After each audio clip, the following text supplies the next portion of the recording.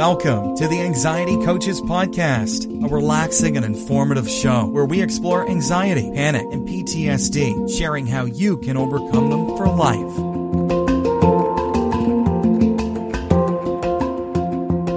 Aloha! Welcome back to the Anxiety Coaches Podcast. I'm your host and coach, Gina Ryan, and I am so happy to be with you again today as together we can consider the many ways to bring your mind and body back to its natural peace and calm. In today's episode, I'm talking about quieting anxiety through asking questions. So I really wanted to dive into how asking the right kinds of questions and being curious versus fearful of the anxious thinking that we have going on can really help us in calming down our anxiety. So here's how asking questions can help. I have a number of little bullet points here of how asking questions can help, and then I'm going to list out some questions that you may want to ask yourself, or they may just be a trigger for you to come up with your own questions that you can ask yourself when you are feeling the stress or the anxiety begin to rise. Because if we can actually interrupt that adrenaline fear cycle, every time we put a little chink or a little dent in that cycle, we are going to be able to break it and then be able to move on more easily without being in the habit of just fear rising, adrenaline rising, and then we add more fearful thoughts. Let's see how asking questions could keep us from adding more fearful thoughts when we are in that cycle so that we can actually break it and move on with our day. So here's how asking questions can be helpful. First up is identifying our irrational thoughts, because anxiety stems from irrational and or exaggerated thoughts. By asking questions, we can identify these thoughts and recognize if they are based on reality or from distorted perceptions. Next up is reality checking. By asking questions, it can really help us objectively to evaluate the situation. We can inquire about the evidence supporting our anxious thoughts, allowing us to distinguish between real threats and perceived dangers. There is a difference there, and when we can see it, when we are in reality and being able to see the difference between a real threat and a perceived danger, we free ourselves up and can remove ourselves from that adrenaline fear cycle. Next up is challenging catastrophic thinking. Anxiety often involves anticipating the worst possible outcome. I know most of you can understand this with me. I kind of really lived there for a long time.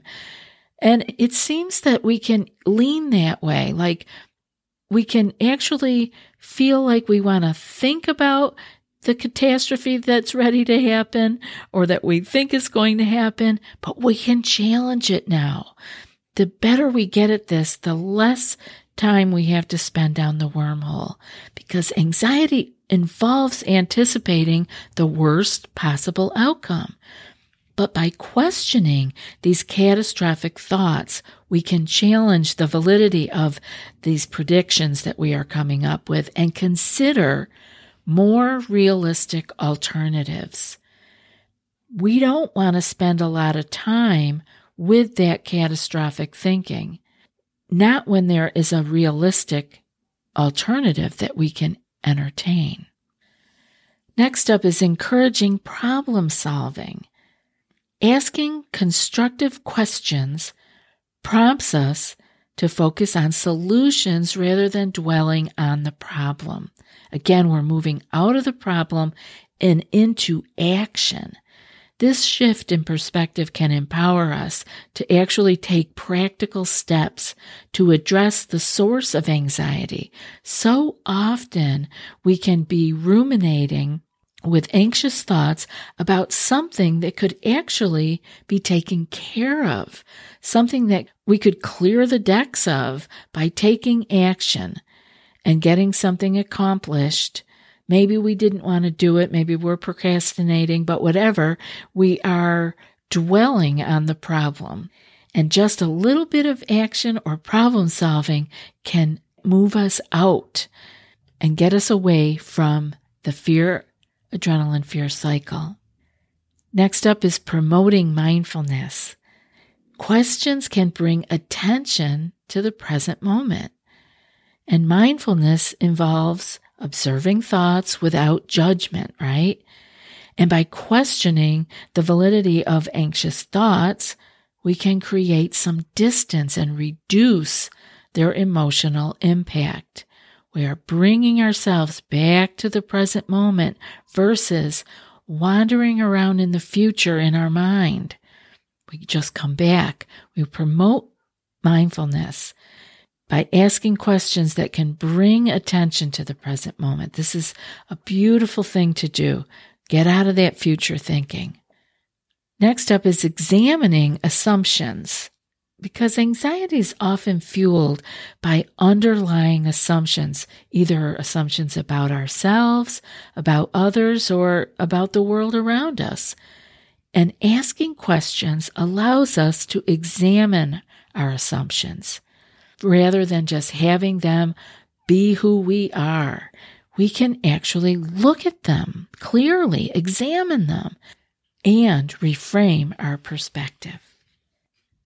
Have you tried OneSkin for your skincare routine yet? I love the simplicity of these products and the medical grade ingredients in them, not to mention how easily they fit into my skincare routine. The OS1 Face Moisturizer and OS1 Eye Cream make skin look visibly smoother and clearer and immediately feel softer and more hydrated. The secret is OneSkin's proprietary OS1 peptide. It's the first ingredient proven to switch off the aging cells that cause lines, wrinkles, and thinning skin, and several studies back it up.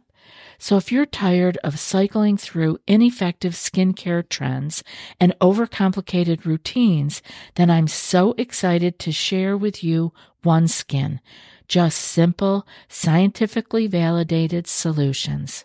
OneSkin is the world's first longevity company. By focusing on the cellular aspects of aging, OneSkin keeps your skin looking and acting younger for longer. Get started today with 15% off using code ACP at oneskin.co. That's 15% off oneskin.co with code ACP. After your purchase, they'll ask you where you heard about them. Please support our show and tell them we sent you. And finally, increasing self-awareness. Asking introspective questions fosters self-awareness. Understanding our thought pattern and our emotional triggers enhances our ability to manage anxiety more effectively. We are more self-aware. So ask yourself questions. And what kind of questions are you going to ask, right? Well, an example of a question might be something like, what evidence supports this anxious thought? And what evidence contradicts it? If you have time, you could do that in a journal. But if not, you can just run it through your thoughts, run it through your mind. Ask yourself a question that can be helpful. By engaging in this self-inquiry process, we can gain a clearer understanding of our thoughts and develop better coping mechanisms. And this can really help us to reduce our anxious levels. because we are paying attention and making small shifts. It doesn't have to be a grand thing that changes or happens. Little, small, directional changes will put you in a completely different place as you go forward. Some other questions you might ask yourself when you're starting to feel anxious is, what can I do to feel better right now? Using the tools that I've collected, what is one of the things that I can do to interrupt this fear, anxiety, fear cycle? Another one would be, if you're thinking that the situation is going to be horrible or everything is falling apart, ask yourself, what if things work out just fine? Because the odds are, why not have everything work out just fine versus everything fall apart? Even if it's headed in that direction and you do have things you have to take care of, keep in the back of your head, what if things work out just fine? I know it's not the natural inclination for our mind and brain to go there. It's a problem-solving organ, and it's going to work on figuring things out. So it's looking at all the possible pitfalls. But you can also keep holding two things in your head. One is working on the problem, and the other is, and what if it works out just fine? You can ask yourself also, what can I control right now? Because often when we are anxious, we are trying to control things that are not within our circle of influence. There are things that are way out there that we don't have any control over. So bring yourself back in and ask yourself, what can I control right now? How can I take my response to this situation or thinking to a better place? That's what you can control, your response. Another thing you can ask is, where in my body am I feeling these sensations of anxiety? What does it feel like? Is it moving around? Asking these questions and actually going inside to see and feel can give you a sense of its movement and that it isn't as concrete and definite as you think that it is. Another question to ask yourself, is there an actual danger right now? Or am I simply feeling discomfort? Because we often get that confused. Being in discomfort for many, many people triggers anxiety because it triggers danger. And the way out of that is to question with curiosity. Am I feeling discomfort, or is there actual danger happening right now? You can also ask yourself, what practices help me feel more relaxed?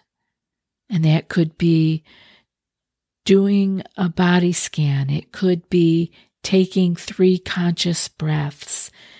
It could be doing a progressive muscle relaxation exercise. Then ask yourself, can I engage in that practice right now? You could just simply ask yourself, can I take 3 conscious breaths while relaxing my gaze right now? If the answer is yes, you are probably not in danger. And you can let go of that feeling of having to run to get to safety. Another question that you can ask that many people do well with is knowing where you can get some help. So you can ask the question, who can help me or listen to me right now? And a follow-up question would be, can I make a call or send a text? It can be very calming to remind ourselves that we do have help out there. Even if it is sending a text message that might not be answered right away, or calling someone and leaving a message, it really soothes the soul to have reached out. It makes us feel less alone. And a very basic question you can ask is, am I safe right now? So much of anxiety is around being safe.